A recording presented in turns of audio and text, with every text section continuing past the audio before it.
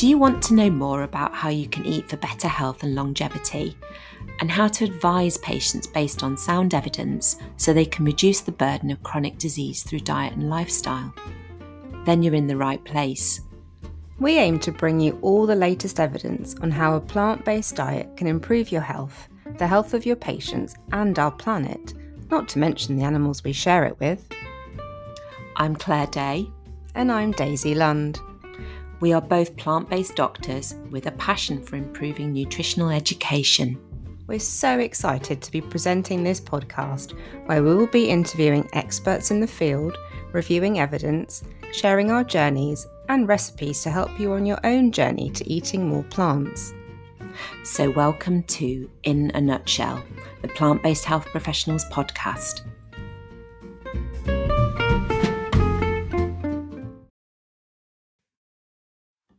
Hello everybody and welcome to episode 2. Hi Claire, how are you today? Hello Daisy, I'm well, thank you. Great, how's your week been?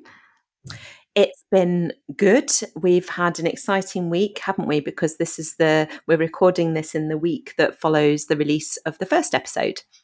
Yes, that's right. So the launch of the podcast went live last week and we've had quite a lot of positive feedback so far. It's been really lovely, hasn't it? Yeah. No, it's so good to get that good feedback because it's going to really spur us on to record more stuff. Yeah. And have you read anything interesting this week in the plant-based world that you wanted to share with listeners? Yes. So we said we were going to sort of give a mention to the GLASS toolkit, which is the Irish College of GPs. They put something together where it is focusing on planetary health and how to make healthcare more sustainable.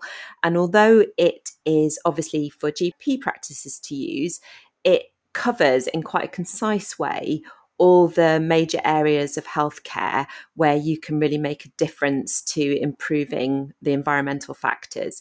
So, there's a quick section there on what we need to know about things like formula milk and why breastfeeding is good. There's a nice section on plant-based diet. There's a nice section on keeping active. There's a nice section on reducing antibiotic use. So I think even if you're not working in healthcare, I think it's a really good whistle-stop tour of planetary health and the fact that healthcare itself takes up such a large portion of climate change emissions, and we really need to do something about it. And it is going to be down to individuals sort of accepting changes to their inhalers and things like that. So the more that the public know about that, the better that would be. Yeah, I agree. It's such an excellent toolkit. It's so well written, isn't it? And of course, the other thing that I was going to ask you about, Daisy, was that we're both aware, aren't we, that the Plant-Based on a Budget fact sheet came out from plant-based health professionals this week. So did you get a chance to look at that? Yes, it's really an excellent fact sheet. We've got so many fact sheets online now, but this is a great addition to it. So for listeners, have a look. Plant-based on a budget is really, really important because a lot of people say, oh, eating plant-based is too expensive or it can be expensive.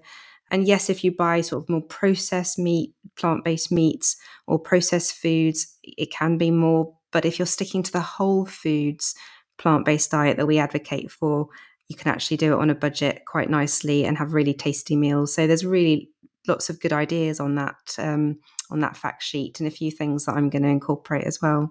And I loved it because it did do the thing sort of when you're sharing something like that with colleagues, it's got the breakdown of, how much protein and calories are in things as well.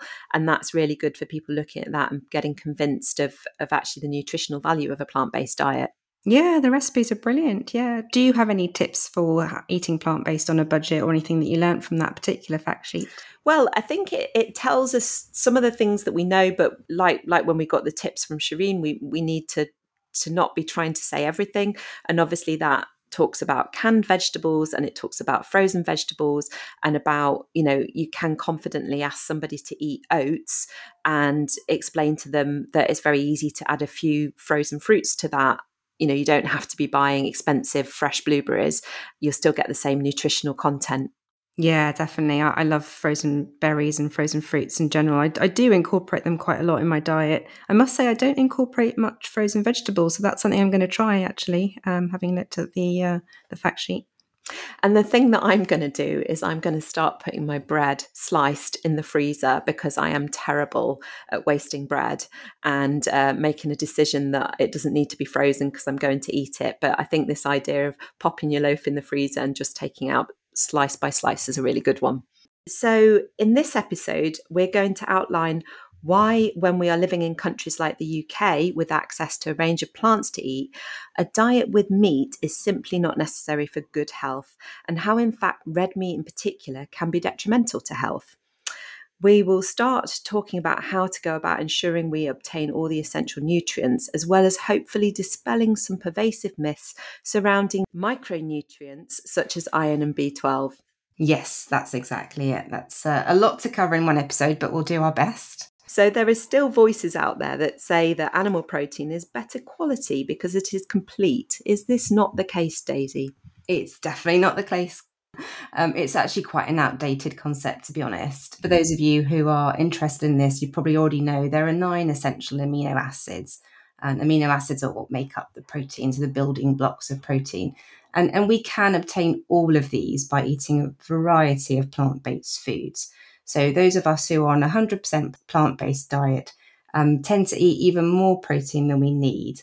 So we're unlikely to run into any problems with protein deficiency at all, particularly if we're getting enough calories in our diet. Okay, and so examples of complete proteins that do contain all the 9 essential amino acids are soya, quinoa, chia seeds, and buckwheat. Do you eat many of those in your diet, Claire? Well, we're always talking about soya, aren't we? And that's obviously what Shireen said last week we should be introducing patients to first.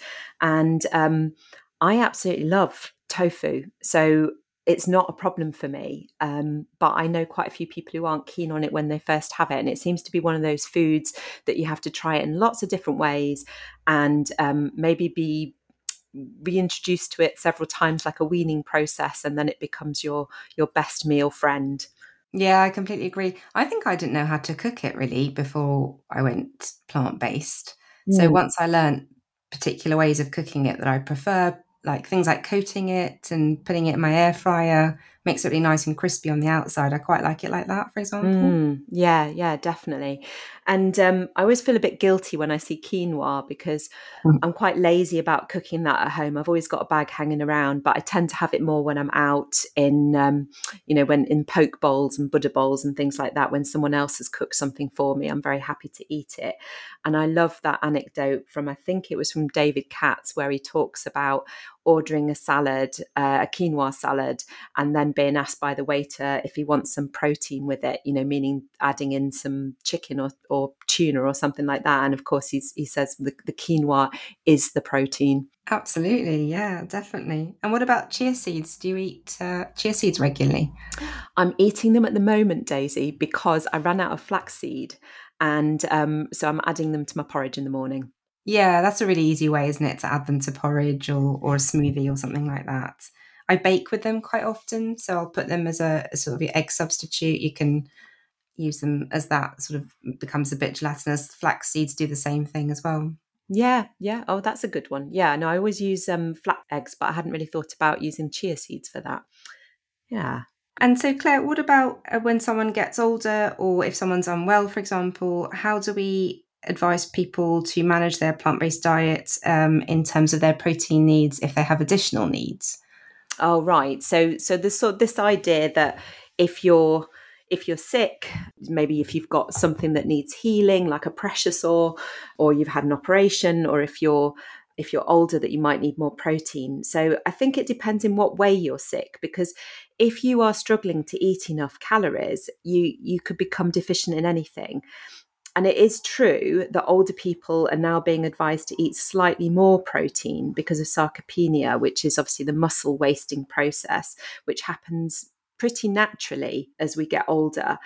And this may mean that there's more of a role for high protein. And there, I'm slightly nervous about saying it, but we might need to be thinking about the more processed plant foods.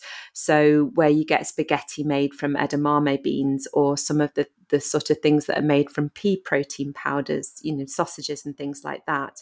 But I think, as we'll be banging home when we mention aging on any of our podcasts, there are other lifestyle factors such as cardiovascular exercise and resistant exercise, which are just as important for preventing muscle wasting. Yeah, definitely. Taking a more holistic view on that. Is that right? Yeah, yeah. And I think there was an organization that I came across not too long ago, which is the Vegetarian for Life, who are they're predominantly sort of putting out resources to support people who are catering for older vegetarians and vegans. But some of their recipe books are really good because they are looking at recipes that look at how to sort of increase calories for people who aren't eating maybe enough, and certainly that are focused on making sure that they get enough protein. So it's worth checking out those resources. So if you can put a link to that when we put the show notes together. Definitely, I've not come across that, so I'd be interested to have a read, and I will attach the link to the show notes. And in terms of protein reaching the limit of what we were going to discuss with regards to protein today, because we've actually got Dr. Minal Patel coming on to our podcast fairly soon, and Minal's actually quite active in the social media circles. He's Dr. Iron Junkie.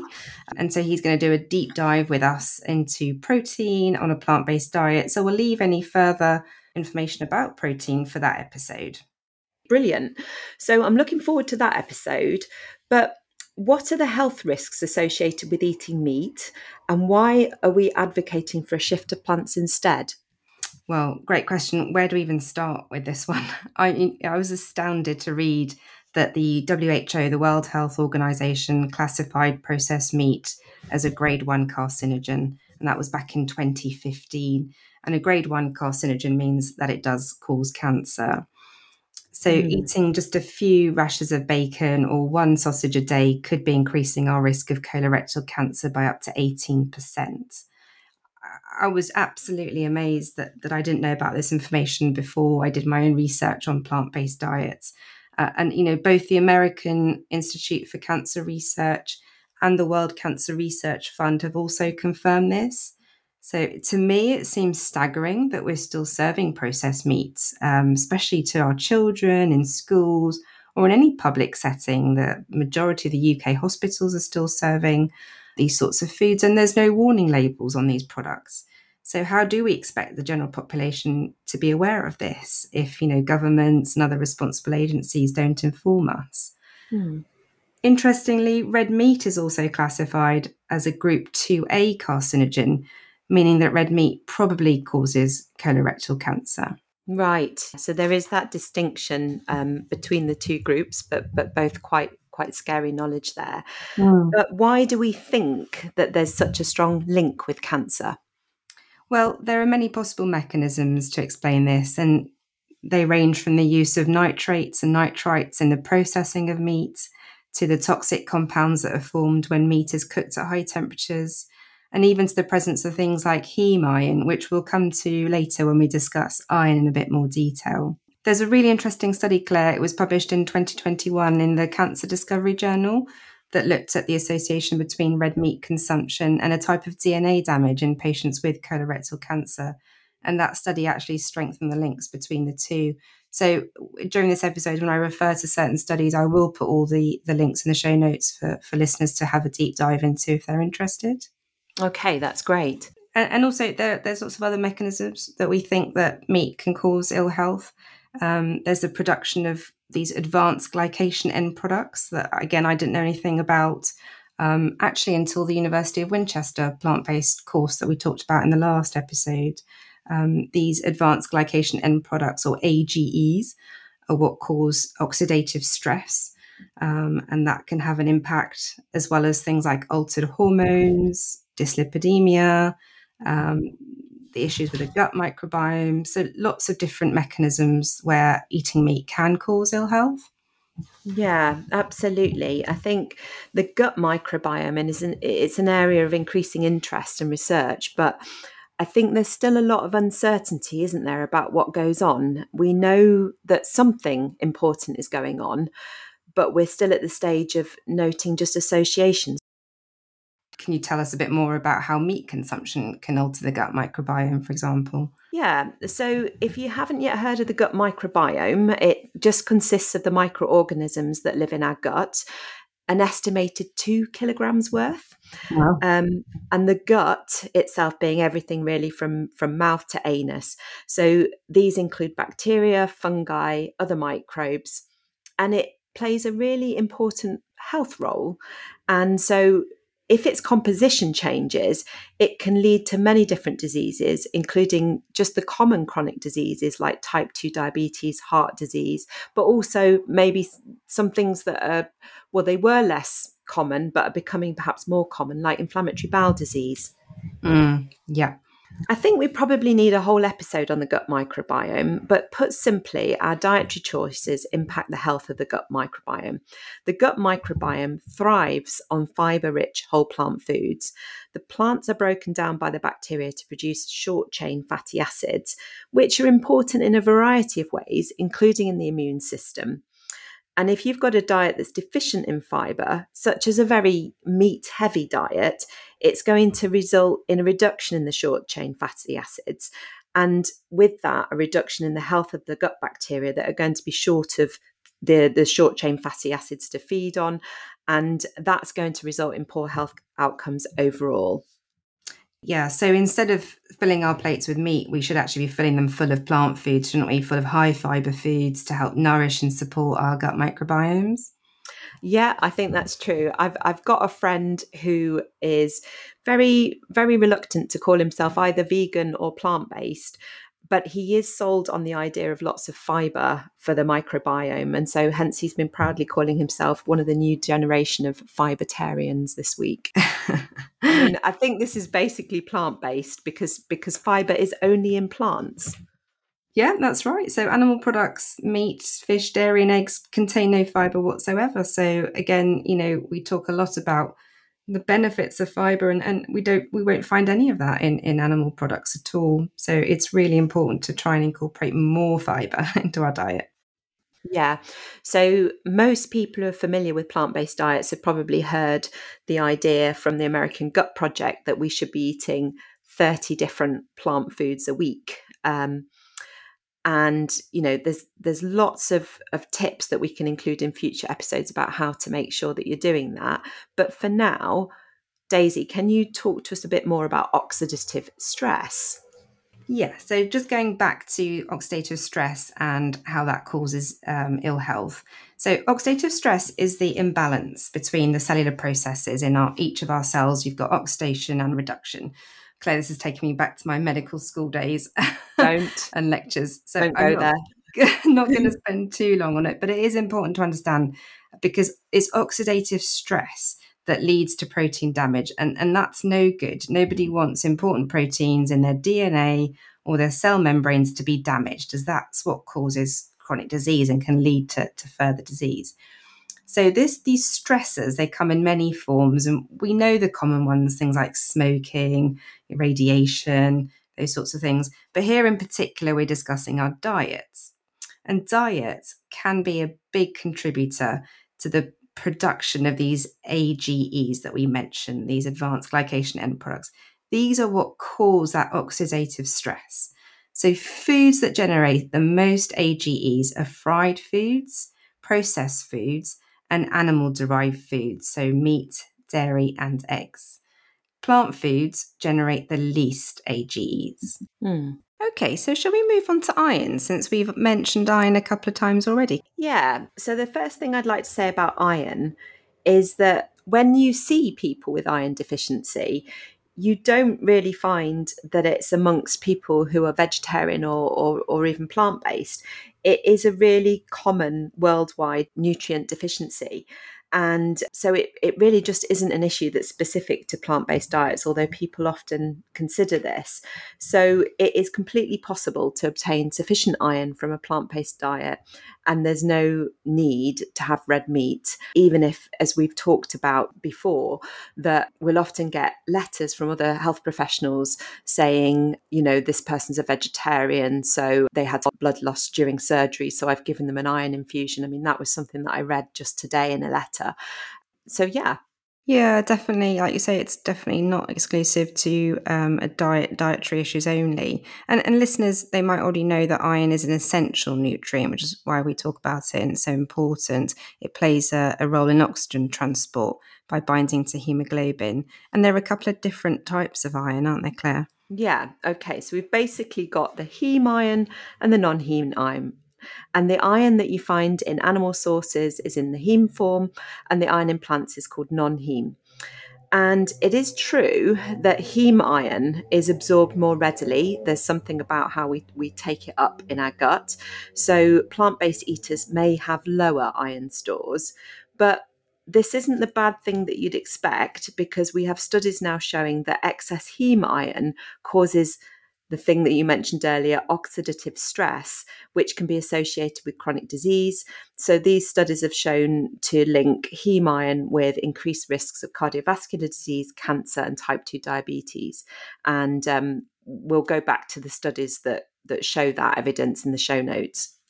Yeah, definitely. So iron's important, but actually we don't need too much of it by the sounds of things. Where do you, from sort of practical point of view, where do you get most of your iron from in your diet? So I think mostly I would say that I get it from the things like chickpeas, lentils. There'll be, it's in soya, as we've said, and I eat quite a lot of chocolate. We've talked about that being a source of iron. Oh, yeah, chocolate. I Yeah. love that. That's a source of iron. That really made me very happy. What about you? Yeah, same. I eat a lot more beans than I used to actually. So before I was plant-based, I thought beans were a bit boring. I sort of equated them with beans on toast. But now I make all sorts of things with beans. So I use red kidney beans, for example, to make meatballs. I use cannellini beans sometimes to make a hummus rather than chickpeas. We quite frequently have a mixed bean chili, for example. So I do like the lentils and beans in my diet. And seeds, I get a lot of iron from seeds. Do you eat many seeds, Claire? Yeah, so we've mentioned the chia seeds, and I try and chuck things like sunflower seeds into salads. And the other thing that I eat quite a lot of, which is a good source of iron, is tahini, because that's, of course, made from sesame seeds. Yeah, absolutely. Yeah. Seeds and nuts as well. I frequently snack on nuts such as cashews, walnuts, almonds, etc. Or I blend them sometimes into sort of make a sauce with them. That's quite nice. Mm. And then the other one that is a classic one is the dark leafy veg. So have we mentioned the sort of spinach, kale and chard and broccoli and things like that? I eat a lot of those with pasta and things. Yeah, absolutely. There's some really strange sources of iron that I wasn't aware of. So oats, for example, never thought that would be a good source of iron, but they are, and I eat them pretty much every day. And dried fruit. So I do like dried apricots. I sort of cut them into bits and sprinkle them on the oats Yeah. in the morning. They're a really good source of iron. But really funny ones actually that I hadn't not really come across and haven't tried yet. Ancient grains like amaranth. Do you eat them, Claire? No, I'm not aware that I have. No. No, I haven't either. It's one for us to both try then and report back. Right, amaranth. How do you suggest cooking with that? Do you know, I don't know. Maybe the listeners can email us and let us know if they've tried amaranth as their iron source and what they thought. But yeah, there are all sorts of really good plant sources of iron. I think we've mentioned most of them actually. Blackstrap molasses, that's the other one actually we haven't mentioned. Do you eat that much in your diet? I've got some in my cupboard, and I've used it for sort of usually like for sort of different flapjack recipes and things like that. But otherwise, no, not too much of that. Anyway, in preparation for this podcast, we were talking about phytates, oxalates, and polyphenols, and the idea that they can actually inhibit iron absorption. I'm glad you mentioned this, Claire, because it seems to be quite a misunderstood area. So, phytates are antioxidants. They're found in grains and pulses. Oxalates are also found in these foods, but also in vegetables and fruits. And polyphenols we find mainly in tea and coffee. Now, the issue with all of these is they can inhibit the absorption of iron from plant sources. But by adding vitamin C to the meal, you can actually increase the absorption. So it's really important to combine certain foods to ensure adequate iron is absorbed. Do you do this, Claire? Yeah, I try and remember to. So it's the old tricks like where you get a lemon and you squeeze it onto your spinach or any of your green veg, and it's usually a component. If I make broccoli pasta, that kind of thing, then I add lemon juice Yeah. just as part of the recipe. But you can add things that you probably do anyway. If you've got red peppers in a bean chili, that's the vitamin C.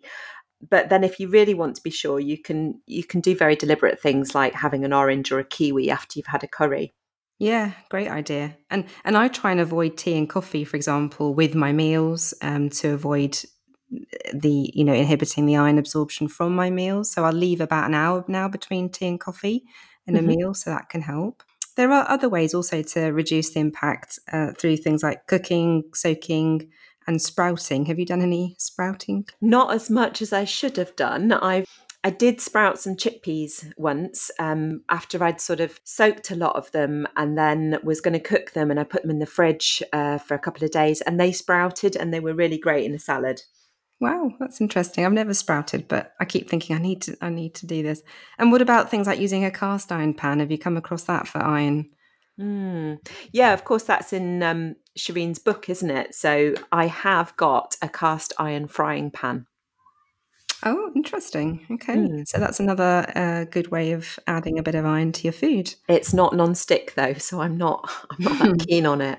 So thinking about you working as a doctor, do you give guidance to people that you see about how to make sure they're meeting their RDA for iron requirements? Yeah, so RDA or recommended daily amounts, they'll vary between ages and stages of life. So we know, for example, pregnant women or menstruating women will need more iron. But certainly, as a GP in the consultation, I'll be more than happy to check iron levels if a patient has the symptoms of iron deficiency. So common ones are things like feeling tired, fatigued, breathless. There may be some pallor. And in those circumstances, of course, we would check iron levels. Unfortunately, in general practice, most of the iron deficiency that we see is related to blood loss rather than dietary causes. So, from innocent things such as a woman menstruating monthly, or more sinister causes of blood loss. So, we always do need to think about those in practice. Yeah, so I think that we don't want people to just be taking iron supplements when they feel tired, if what they actually need are further investigations to establish the cause of the iron deficiency. Yeah, 100%. So, with all those lovely foods we've mentioned, you hopefully won't need any iron supplements at all. But let's move on to B12 because B12 is also essential, isn't it, Claire? Can you tell us a bit more about why that is? When I first went vegan, the mantra was very much that you may well have enough B12 stores for 9 years, and so that you could be ticking along quite well, and all of a sudden you'd get sick, and you'd get really sick because it was really bad to run out of B12. And it's true, you can get sick with deficiency because B12 is needed to make red blood cells, so a deficiency will cause anemia. It's used in cell metabolism and in making DNA, and just generally to allow our body to work properly, particularly the nerves. So you'll find doctors checking levels when a person comes in with unexplained symptoms like tiredness or pins and needles. But how does taking a B12 supplement fit with the dream of being whole food plant based? And that is to say that there's nothing unnatural in the diet, nothing processed. What do you think about that, Daisy? Yeah, I mean, I've seen lots of arguments online, on social media, that go against a plant based diet, citing B12 as the reason for that. You know, the comment often comes along the lines of, well, if you need to supplement your diet, then it means that a plant based diet is insufficient to meet your needs, and you should just go back to eating animals or drinking animals' milk.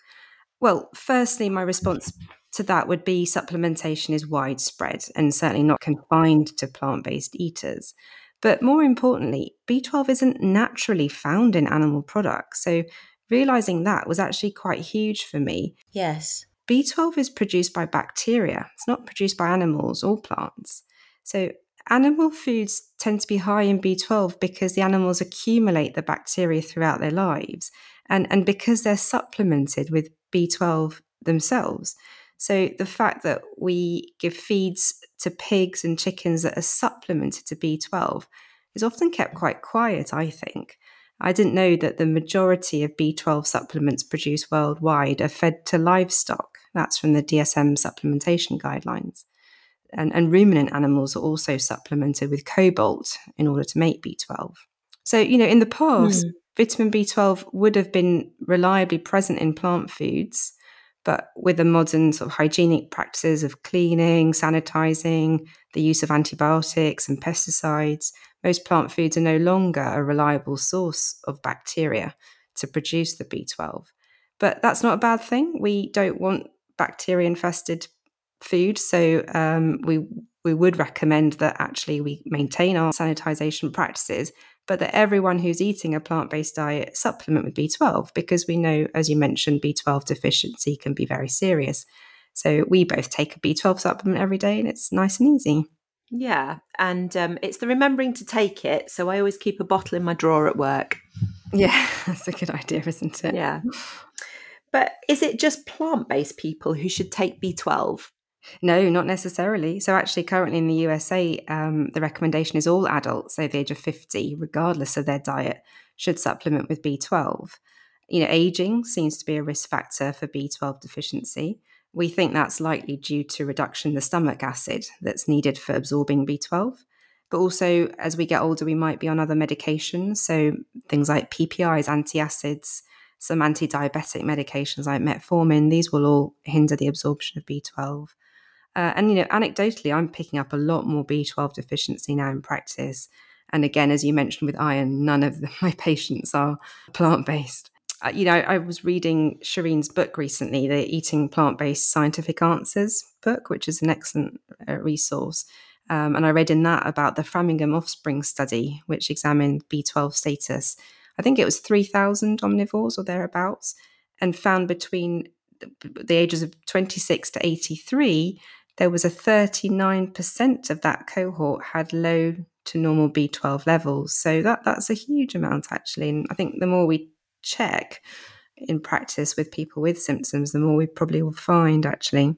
Yeah, I mean, anecdotally as well, it's use of things like nitrous oxide, isn't it? The recreational drug that's been dropping Oh, yeah. B12 levels in young people, which is pretty terrifying actually, because that can do a lot of damage. But I mean, that said, I think that as the number of people eating plant-based grows, unfortunately, we may find more cases of low B12. And there's quite a simple reason for this, and that's that people are starting to pick up on the broad idea of plant-based is good, but the number of people who are actually looking to how to do it properly and have actually got that knowledge about a B12 supplement for plant-based diets in their community, it may not be that high. And I was aware of that because just in my surgery yesterday, I found two people who were eating plant-based and who I asked both of them, they were both about a year in, and I asked them if they were taking any supplements, and neither of them were. And so with the second one, I opened my drawer and I said, this is a really good supplement. It was the Veg1 that we were going to mention, and said, try one of these, get these online. You really need to take this if you're going to be seriously plant-based. And I think that's because often people have done it gradually. So they've started maybe by cutting out red meat and they've been, that's fine, that's healthy. Then they've cut out dairy, and then maybe they've carried on, maybe they've cut out chicken, but maybe they've carried on eating fish and they think, oh, I'm okay. And they don't really see themselves as plant-based until it's too late. And by that point, there could have been something that they needed to replace in their diet. Yeah, definitely. And I think that's why we want to sort of reach out and educate everyone about the how to do a plant-based diet healthy and sustainable for the rest of your lives, really. And so, Claire, you mentioned a B12 supplement that you take called Veg1. What form does the B12 supplement generally come in? And do people need to worry about finding the animal-free versions of it, for example? Right. So, first of all, I'm not aware that the B12 supplements, any of them, are produced from animals. And I think we might be confusing this here because obviously you have to watch for it with vitamin D. But there's cyanocobalamin, which is synthetic and it's more shelf stable, so you don't need to worry so much about it going out of date. And there's methylcobalamin, which is the more active form. So they're both fine, but there might be some rare cases where cyanocobalamin needs to be avoided. So, for example, in patients with severe renal failure, it's not going to apply to the majority of the population, but if you're not sure, check with whoever you're seeing about your health. And, obviously that goes for anybody who's got a serious health condition. Yeah, so generally cyanocobalamin is fine for most people. And what about the daily recommended intake? So the daily recommended intake will vary with age and stages of life. Most adults need 2.4 micrograms a day, but the absorption of B12 is complex. So you will see doses of B12 supplements that are much higher than the recommended daily amount. And that is initially a bit confusing. So we know that it is better to take supplements in lower doses more frequently because the absorption is achieved by the help of intrinsic factor in a healthy stomach. And by lower doses, I mean, 10 to 50 micrograms a day. Or you can do it by higher doses once or twice a week. And here, the absorption by intrinsic factor is saturated, so it relies on passive diffusion. Now, there is one study that showed daily cyanocobalamin was better absorbed than those having higher doses once or twice a week. And we'll link that study. But there's not enough evidence yet to say a particular form is better than others. So it doesn't really matter whether you take it as a tablet, whether you take something you pop under your tongue, or if you use a spray. So the Vegan Society, I think, is recommending a minimum of 10 micrograms a day. And if you're getting up to the higher dose, then you're looking at something like 2,000 micrograms a week. Yeah. If you are an older adult, you may need more because you won't be absorbing it as well. Yeah, definitely. And I think we both use a supplement from the Vegan Society, which is called Veg1. We referred to that already. That I was checking has 25 micrograms of cyanocobalamin, amongst other things. It suits me well. I just had a quick look at the price again. It's 6 months supply for £12. So at £2 a month, it's not breaking the bank. And when I last had my B12 levels checked, they were excellent. Yeah. And if you are told your levels are low, the NICE clinical knowledge summary was recently updated to suggest that people with no symptoms of deficiency could have injections twice a year or oral tablets where the deficiency is thought to be related to diet. So you don't need a high dose replacement. That's interesting. I'm going to have to read that summary as well, Claire. Thanks for bringing that to our attention. But what about folate? That's another cause of anemia. Do we need to top up folate, or is there another supplement for that? Well, I was really pleased to see some good old straightforward advice in the same NICE guidance that I've just mentioned, that you can just use diet with this, and the guidance for increasing absorption of folic acid from the diet is to increase your intake of broccoli, Brussels sprouts, asparagus, peas, chickpeas, and brown rice. And that's a fantastic improvement because the list of foods used to include things like liver. And when I was giving patients advice, if I was sending them a text message about what to eat, I found that I was editing that a little bit because obviously the downsides of eating liver.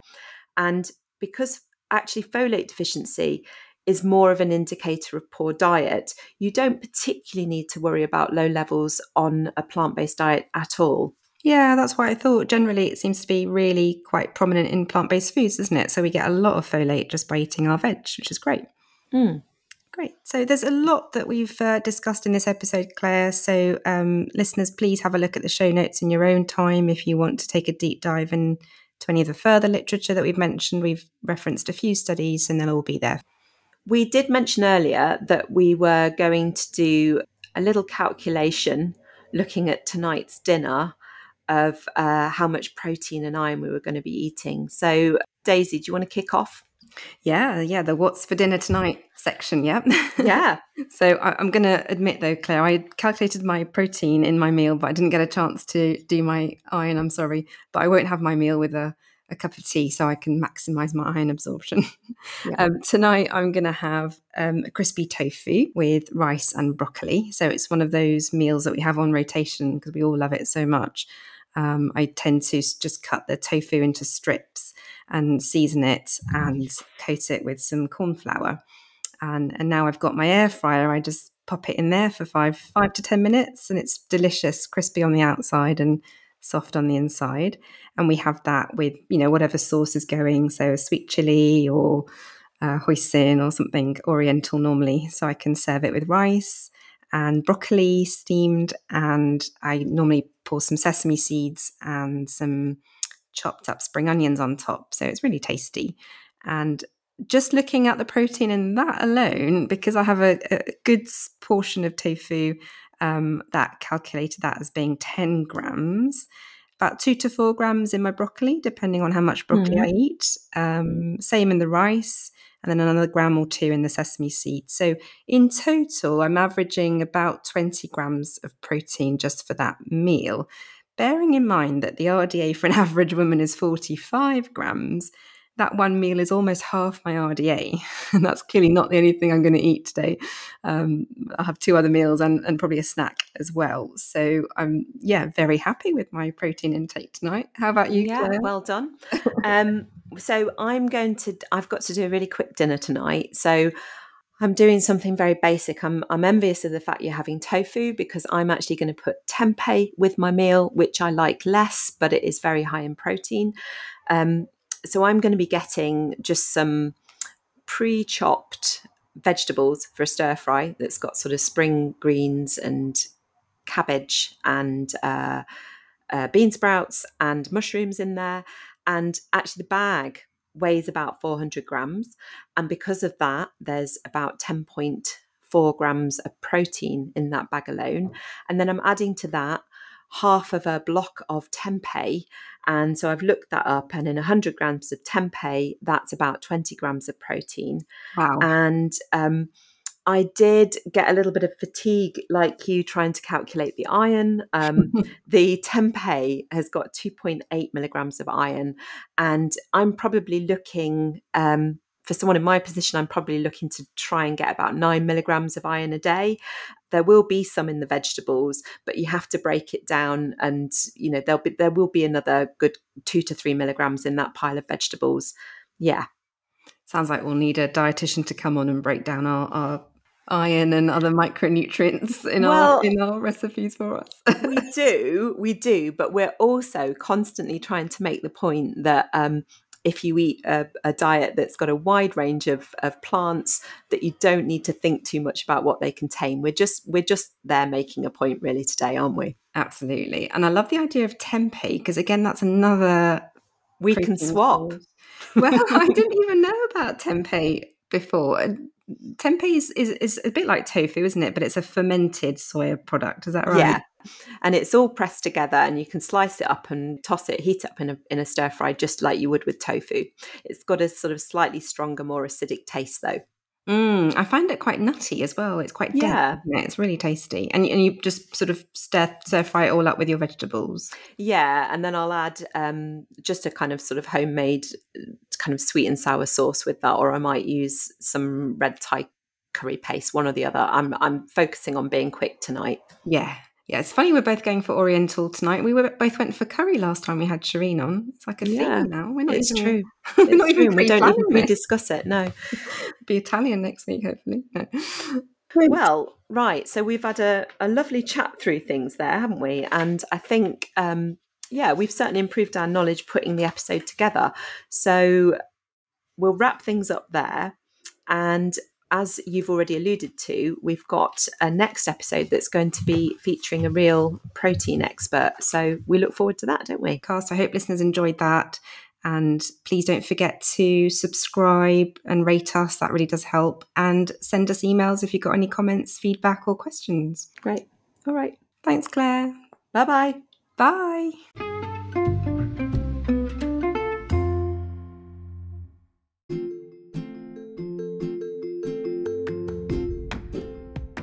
Thank you for listening to the podcast. We aim to bring you the most up-to-date evidence-based information about the benefits of a plant-based diet, and we'll add all the links for further reading in the show notes. Please remember that everything discussed on here does not constitute individual medical advice, so please consult your healthcare provider if you have any medical concerns. In the meantime, please subscribe to the In a Nutshell podcast on your usual streaming service and download our future podcast for free. And since food can be the best medicine, don't forget to share us with all your colleagues, friends and family. Until next time.